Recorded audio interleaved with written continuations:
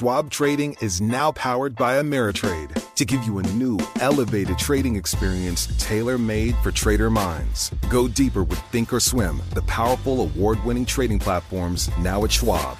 Unlock support from the Trade Desk, our team of passionate traders who live and breathe trading like you do. And sharpen your skills with an expanding library of online education crafted just for traders. All designed to help you trade brilliantly. Learn more at schwab.com/trading. To address our new climate reality, the world needs radical solutions. Collaborate for a greener future at the Bloomberg Green Festival, a groundbreaking celebration of the thinkers, doers, and innovators leading the way.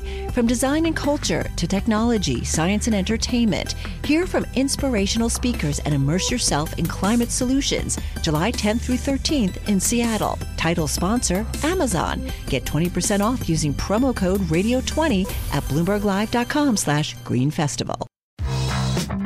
Welcome to the Bloomberg Markets Podcast. I'm Paul Sweeney, along with my co-host, Vonnie Quinn. Every business day, we bring you interviews from CEOs, market pros, and Bloomberg experts, along with essential market-moving news. Find the Bloomberg Markets Podcast on Apple Podcasts or wherever you listen to podcasts and on Bloomberg.com. Allow me to digress for just a tiny second and invoke the memory of Ken Pruitt, who used to be a wonderful anchor here on Bloomberg Radio. He used to distinguish between the modern economy and the older economy by talking about things that you can pull out of the ground in terms of what companies are doing. Well, Sarah Ponczak, who joins me in studio now, has a version of that idea in a fantastic story today, where she talks about the epic S&P 500 rally being powered by assets you can't see or touch. Sarah, give us a little rundown of what goes on there. Well, thank you very much, Vonnie. The idea behind this is really that all year long, we constantly hear about tech outperformance. And the reality is that COVID-19, sure, it has sped this up, but this has been a trend for a very long time. And in speaking with professors, researchers, economists, one thing that you can really trace this back to is the difference between intangible assets and tangible assets. So intangible assets being those things that you cannot see, you cannot touch. Think of them as a brand name, like the iPhone, for example, or data collected on people, algorithms, software. Even you can think about it in the sense of a vaccine being created, all the R&D that does go into that. It's all considered intangible, and it's not recorded on a company's balance sheet. So Aon and Ponemon Institute, they put out a report back in 2018. It was recently cited by Bank of America, by Carlyle. This has really become a topic of conversation. And what they found, the way that they did this, was they took total S&P 500 market cap, and they subtracted out what's called tangible book value. Then they said everything else, well, that's due to intangible assets, which represented 84% of the S&P 500. Now, there are some discrepancies here about how you can actually go about calculating this, and it's really difficult because it's so touchy-feely and accounting measures really aren't that great surrounding this. But yes, you have to take into account that what we see in the length of market cap, and that gap is also due to projected earnings from both tangible and intangible assets. But the reality is that growth in intangible assets has just been astronomical over the past 2 decades, over the past decade in particular, and now sped up by COVID-19. And that has extreme implications for the economy and the labor market too. And of course, how you value these assets is what's important, or how investors value them, I should say. Some of these are just brands. Some of them, as you say, are, intellectual property and so on. Some of them produce revenue. Others absolutely don't. Right. There are many implications of this. Often spoken about is what this means for value investing. There is a large question about if this is the reason why value seems to be quote unquote dead, why value hasn't been able to outperform. Is it the reality that value investors are missing this key input of intangible assets? Bank of America, for example, had a recent report on this, and they created their value intangibles basket where they incorporated intangibles into value investing, and they got much better returns. There's also a value ETF, for example, that holds Amazon. And the reason that it holds Amazon is because they do take into account intangible value. But when you think about the macroeconomic effects of this and the macroeconomic implications, when you think about a company with a lot of intangible assets, for example, a software company, there's a lot of R&D, research and development that goes into this. But once the software is created, or once a vaccine is created, for example, they have immense scale, and you don't need too many people working to keep that scale growing, to keep software being issued to many different people, to many different companies, for example. Same with a vaccine, having it administered around the world. So what people wonder, and what the proof has shown, is that aside from the growth of intangible assets, alongside it, I should say, we've also seen slower labor market recoveries. Because if you think in the olden days, if you think with oil wells and factories, you needed a lot of people to really power these tangible assets. Well, with intangible assets, the idea is that you don't need that much growth in employment. You don't need that many people. So people are starting to think about and really wonder about what this means for the future of the economy.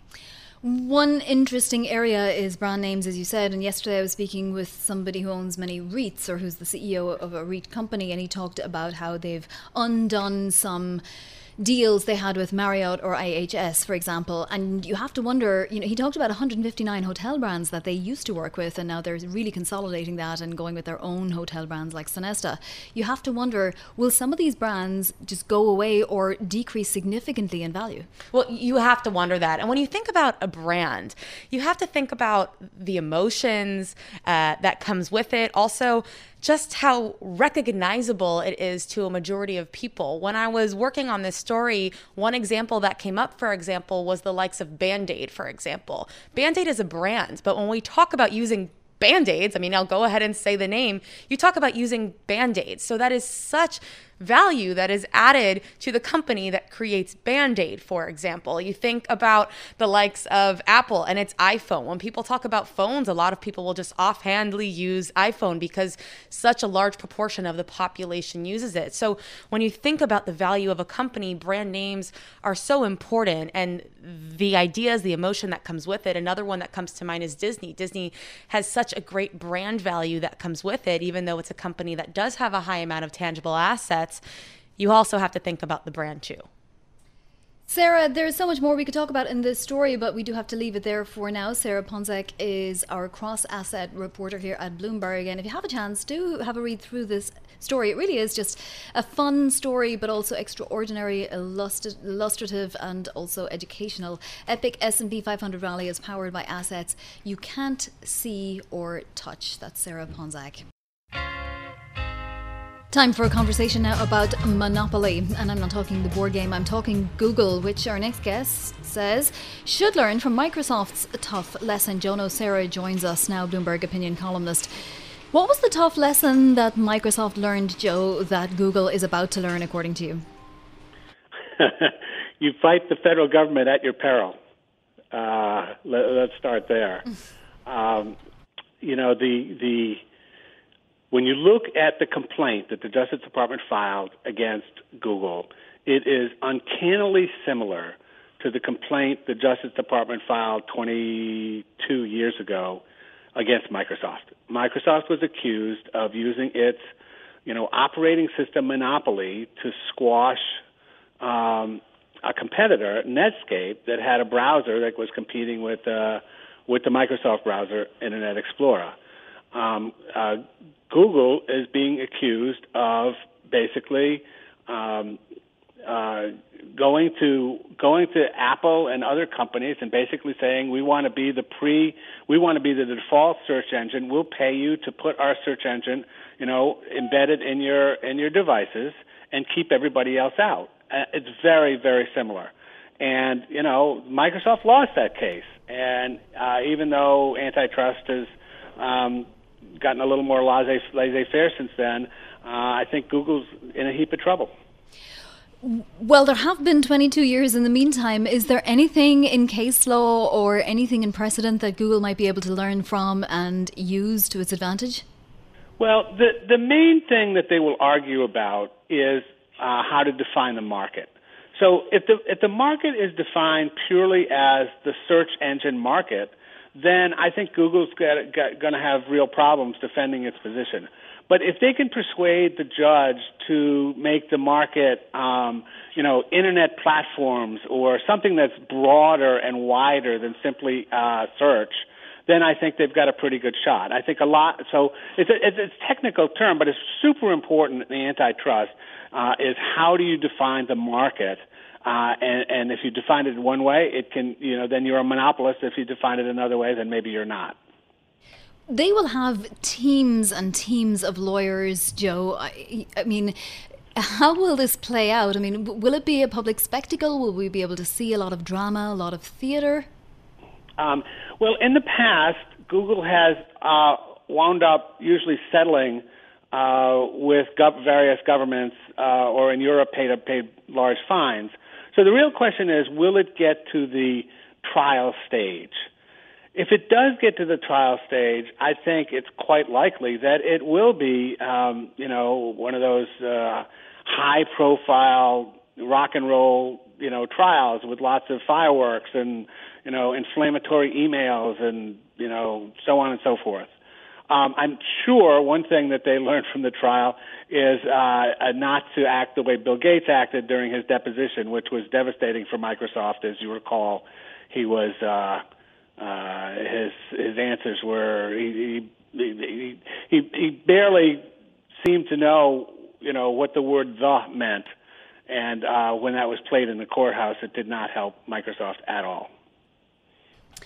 Joe, Google is going to face this first, but it's clear that some of the other major tech companies are going to face this as well. Is there anything to suggest that one company might prevail over some of the others, or that companies will take a different tack when dealing with this? Well, each company is going to have a different issue, and that's what makes this so hard. So, Facebook, is the 800-pound gorilla in social media. And if the government went after them, they would probably try to break them up and separate them from Instagram and WhatsApp, which they both own. Amazon is a platform company that is being accused of using data from its own customers, companies that sell on Amazon, to make their own products to compete with these other companies. And so that's what they'll be sued over. And Apple, if the government goes after them, it'll be because of the way they enforce the rules and handle their own the App Store, the propriety of the App Store. So each case is going to be different. They're all antitrust cases, but the emphasis in each case is going to be quite different. And it's really hard to know at this point which of the cases are the stronger for the Justice Department and which ones are the weaker. I think the other thing that's going to happen, though, don't forget, there's also Congress. And so if the Democrats take the Senate and the White House, you're almost surely going to see laws being written and passed that outlaw some of the practices these tech companies have been doing, so that there's no ambiguity about whether they violate the law or not. They're just going to say, this is against the law, you cannot do this, Amazon, or you cannot do this, Facebook. It's so fascinating. I'm also curious as to whether a change in administration, should we get one, and that's absolutely not determined yet, but if we get one, does it make a difference in this, what's going to be a years-long case? I don't think it does. This case was clearly put together by the career professionals at the Justice Department. They're not going to go anywhere. The Democrats, as I wrote in another column recently, are really geared up to go after these big tech companies on antitrust grounds. And the idea that a Biden administration would back away from this lawsuit is almost inconceivable. If anything, they will add additional charges that are not currently contained in the complaint right now. Yeah, I mean, it's really interesting. There's also the question of how the DOJ is going to be staffed up and so on, Joe, but you think these things just carry on sort of seamlessly transition, or no? Well, seamlessly is probably an overstatement. I mean, don't forget, the AT&T deal with Time Warner was just about locked up when Makin Delrahim became the antitrust chief of the Justice Department under under President Trump, and he immediately reversed course on it, much to the dismay of the career professionals. But in this particular case, I think the career professionals and whoever their superiors turn out to be are going to be aligned on this case. Joe, it's always so fascinating to speak to you. Just on a separate note, before we let you go, can I ask you what you think is going to happen tomorrow night, debate night? You can ask me, but I don't know. That's a fair enough answer. It's not fair to put an opinion columnist on the spot like that. Joe, thank you. Joe Nocera is a Bloomberg opinion columnist covering business, we should say.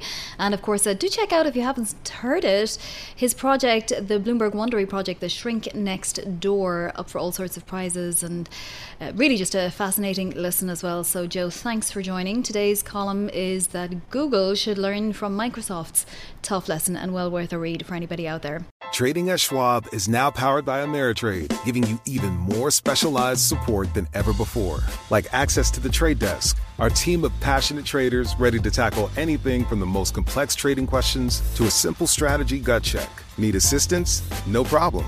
Get 24/7 professional answers and live help, and access support by phone, email, and in-platform chat. That's how Schwab is here for you, to help you trade brilliantly. Learn more at schwab.com/trading.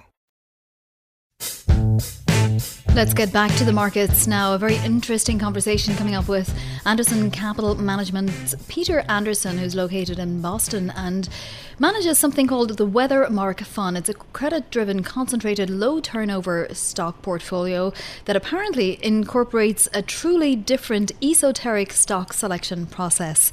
So Peter, welcome, and give us just a little hint of what this esoteric stock selection process might be. Well, good morning, Bonnie. Yes, so I come from a fixed income background and an equity background, and not many people have that combination. Usually you stay in one swim lane for your profession, but I switched over to equities, and I found it very convenient and helpful, frankly, to borrow from the fixed income marketplace, the different tools they use, and apply that to equity analysis. So what I have is a current portfolio of 15 stocks, but they are derived mainly by looking at dislocations between how the bond market might have an opinion on a company versus how an equity market would have an opinion on the same company. So what has it led you to put into your portfolio in the last 6 months, and have you changed much? My turnover is very low, relatively speaking. There are a lot of competitors out there, mutual funds would have over 100% turnover, but mine is only about 25 to 30%. So that's an indirect way of saying that my new stock selection is pretty slow. At most, I'll pick maybe one or two stocks a year. And I'm hoping that's a sign of my conviction on the holdings that I currently have in terms of my outlook for their market appreciation. Okay, how specific can you get when you talk to us about what's actually in your portfolio? Because last year, for example, you had a 40% return on an 18-stock portfolio. Yes, and I'm delighted to talk to you about that. And I wanted to also tie that in to, what my current assessment is of where we are. I think it's extremely difficult right now. COVID has just kind of dropped a bomb on all the standard metrics that either economists use or equity analysts use. I think they're having a very, very hard time formulating what is going to happen, say, within the next 3 months. So I don't take a approach like that. This approach takes a longer view, and I try to simplify supply-demand and try to get a clearer sense of what stocks out there will endure and indeed appreciate regardless of what happens in the White House, how long the virus lasts, or whether or not our hopes for the vaccine are dashed. So with that in mind, some enduring themes are, believe it or not, pet care. That's the most recent additions I've had in the portfolio, and I have a theme of pet care, a sub-theme, if you will, of 3 stocks in there, and I can explicitly tell you what they are. They're Trupanion, Freshpet, and Zoetis. Each one has a very specific place in the pet care of this nation, at least. We own over 100 million cats and dogs out there, and I've reasoned that no matter what happens, we treat our pets equal to family members in a family. So Trupanion is the only publicly traded stock that provides health care insurance for pets, and their market penetration is only 1% of the entire 100 million animals out there. So just think of that. If it doubles its market share, it's only up 2% in market share, but it certainly would double its revenues. And Freshpet is gourmet food for pets, and Zoetis provides the medication, the prescription medication that once you bring your pet to a doctor, a veterinarian, you will usually get a prescription for medication, and most likely Zoetis is the manufacturer of that. So this is a long-term perspective. From now through the end of the year, I think that there will be incredible volatility, but who can predict who's going to win, when the virus will end, when the vaccines will come out? But I think these stocks have an enduring quality. Are any of your holdings at all dependent on more stimulus coming? You know, I try to stay away from all of that. I mean, because when you think about it, pets are definitely, something that costs some money. You just said it yourself, right? Yes. So you're essentially trying to gather the extra pennies that people have, and in this case, it's through their pets. But a lot of people who have pets that, don't get extra stimulus will not be able to get their pet that extra operation or that medicine. Yes, that's a possibility, but I would also say that if that's the case, it's almost like saying you wouldn't be able to provide for your own family member. So I think there is a strong commitment, and I would say almost an inelastic demand for pet care in this country, at least. The way the demographics read and all the latest polling of pet owners say that this is top on their list, next to a family member to spend. So I think you'd really have to erode. There's a lot of inelastic demand elements out there that I try to avoid. And I do think that these stocks, for instance, will be unaffected by a stimulus, as some other sectors, such as data security and data storage. Those are two other themes that I play in the portfolio that I think also have enduring qualities. Interesting. All right, Peter, thank you. Some wonderful things to think about there. Peter Anderson is founder of Anderson Capital Management, talking to us there about some pet care stocks and then also data storage. And of course, we know storage of all kinds has been pretty popular this pandemic. A lot of people transferring their literal physical buildings into physical storage in inner cities as well. So that's another theme that we can look at another day. Schwab Trading is now powered by Ameritrade to give you a new, elevated trading experience tailor-made for trader minds. Go deeper with Thinkorswim, the powerful award-winning trading platforms now at Schwab. Unlock support from the Trade Desk, our team of passionate traders who live and breathe trading like you do. And sharpen your skills with an expanding library of online education crafted just for traders. All designed to help you trade brilliantly. Learn more at schwab.com/trading. Let's get now to our next guest, who keeps an eye on emerging markets, but also so much more than that. Damien Sassower is just an absolute genius when it comes to watching the markets. He's Chief Emerging Markets Credit Strategist for Bloomberg Intelligence, but I know that in his spare time he does a lot more than that, such as looking at frontier markets. And Damien, if you don't mind me sort of jumping you with a question, we haven't really spent any time on Nigeria or on any of the problems that we've been seeing on the periphery. Yeah. Have you looked at any of the frontier markets that are suffering right now, and where is experiencing the most trouble? So it's interesting, actually, that you bring that up, Vani. And by the way, I'm blushing. Thank you for the introduction. So, the reality is in Nigeria, you've had some protests. Nigeria is kind of a closed market. There's a big dislocation between the naira, which is its local currency, and the black market rate. So, it's not really an investor's market from a U.S. dollar, investor perspective, but you can get some really high carry in a lot of frontier markets, for example, Egypt and Uruguay and Ghana. You've got double-digit yields in all of those economies, and you can get that, albeit with increased currency risk. So I think that's the real risk here. But my goodness, the move in the dollar is definitely catching people's attentions. And, I can see a lot of people putting more money to work along the frontier in emerging markets. Right. So net, is it better for these markets when that happens, or is it a disaster? Do they need to run to the IMF and run to any program that will host them? Well, it certainly depends, right? I mean, certainly the IMF is there for, real troubled economies. I mean, we saw what they're doing in places like Argentina, Ukraine, even Ecuador. But, when you're looking at the frontier, and some of the markets I just mentioned, I wouldn't say stable is the right word to characterize them, but certainly more stable than the former. So, Egypt's one place where you can carry really, really well in the short end. You can get double-digit yields there. But again, those economies are subject to real volatile moves in their local currencies relative to the dollar. So, for example, if we see, a Trump victory and the dollar rallies off the back of that, all bets are off, right? So, you have to be very selective, and most people use that exposure as sort of a satellite within their core emerging market portfolio. So it's really more of a tail risk hedge, or like what I like to call a free call option.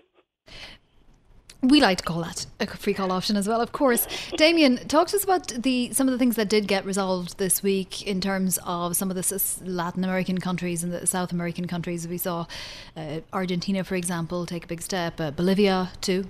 Yeah, no, absolutely. So, Bolivia's obviously pivoted more toward the socialist bent.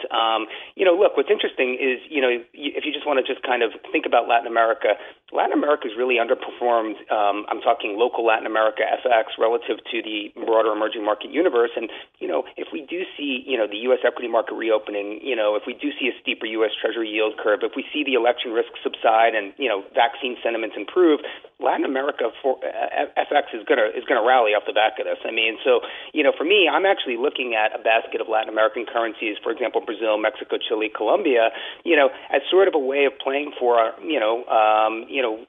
good news after the election, right? And so that's one thing that, we think a lot of investors should take a long look at here in the current environment. Well, what are valuations like? I mean, what's priced in? Are people already sort of getting involved? Is it already too late? No, Latin America is one that's really lagged the broader complex, so it's one that we like. I mean, Brazil has its issues, but in my opinion, it's going to receive some tactical relief, primarily because short positioning remains elevated, the macro risks are abating, and quite frankly, the budget discussions are going to be pushed out till after the November municipal election. So you could have a 2 to 3 month window here where the real really regains a lot of the lost ground. I mean, the real is off 28% to the dollar year to date, Bonnie. So, that would be one. Mexico's another. Mexico's now testing that 21 level, that key 21 level in the currency. And, if it breaks below that, we could easily see it go down to 2019-18 to levels we saw pre-pandemic. And so, again, these currencies are ways to kind of more liquid, cheaper ways to play for a U.S. equity market reopening or sort of a recovery basket, so to speak, because as we know, a lot of value stocks here in the U.S. are still quite pricey. Right, and of course, it all depends on, whether we get back to trade discussions and how that works out as well, and immigration policy and so on. So really, the change that might occur with this election could have a big influence on valuations, no? Well, it already is. I mean, just look at the China yuan. I mean, and we're at the strongest level. I think we're at $664 yuan now. I mean, that's the strongest level we've seen since July of 2018. And look, I've long been an advocate of receiving in China. The People's Bank of China wants a stable, a firm currency to attract foreign inflows. It's maintaining domestic confidence. And look, it's the only central bank in Asia to embark on FX intervention where they're actually selling dollars in the last year through August. So, it's actually coming out of the pandemic much stronger than its peers, and it's one area that we like to look at. But, there is beneath the surface some fiscal vulnerability. I mean, we put out a deck just this morning, Vonnie, talking about EM external debt ratios, which are rising across the whole of emerging markets. I mean, full-year hard currency debt issuance from emerging markets is on track to eclipse $750 billion this year. The former high was in 2017, only $471 billion. So they are levering up, and that is certainly a risk going forward. Yeah, for sure. Damien, you mentioned, 664 on the offshore yuan. This has been creeping lower. I mean, it was around 670 for a long time, and then there was a big range between the offshore and the onshore. That's now narrowed. Yep. What's going on with the Chinese currency? Well, I think the reason we saw the onshore-offshore basis, widen out had more to do with the fact that, China was on vacation for 8 days. But, now that it's kind of subsided, for me, the best way to express a China view, if you're bullish on China, is through the short end of the curve, right? I mean, look, everyone's talking about receiving in the belly and China government bonds, the 3 and 5 year tenors. But, for me, I mean, you can get, 1 to 200 basis points above treasuries just by carrying on a 1 year or less basis, right? So using FX forwards to not only take advantage of a strengthening currency relative to the U.S. dollar and also a very large pickup over treasuries is a really nice way to play this market into year end, in my opinion. Damien, really fascinating speaking with you always. You come in, you see, a matrix when you look at markets, and it's really great. And of course, you have all of the history as well, so it rings bells, I'm sure, for you to other eras and other years. Damien Sassower joining us there. He is Chief Emerging Markets Credit Strategist for Bloomberg Intelligence. Thanks for listening to the Bloomberg Markets Podcast. You can subscribe and listen to interviews at Apple Podcasts or whatever podcast platform you prefer. I'm Vonnie Quinn. I'm on Twitter @Vonnie Quinn. And I'm Paul Sweeney. I'm on Twitter @PT Sweeney. Before the podcast, you can always catch us worldwide at Bloomberg Radio.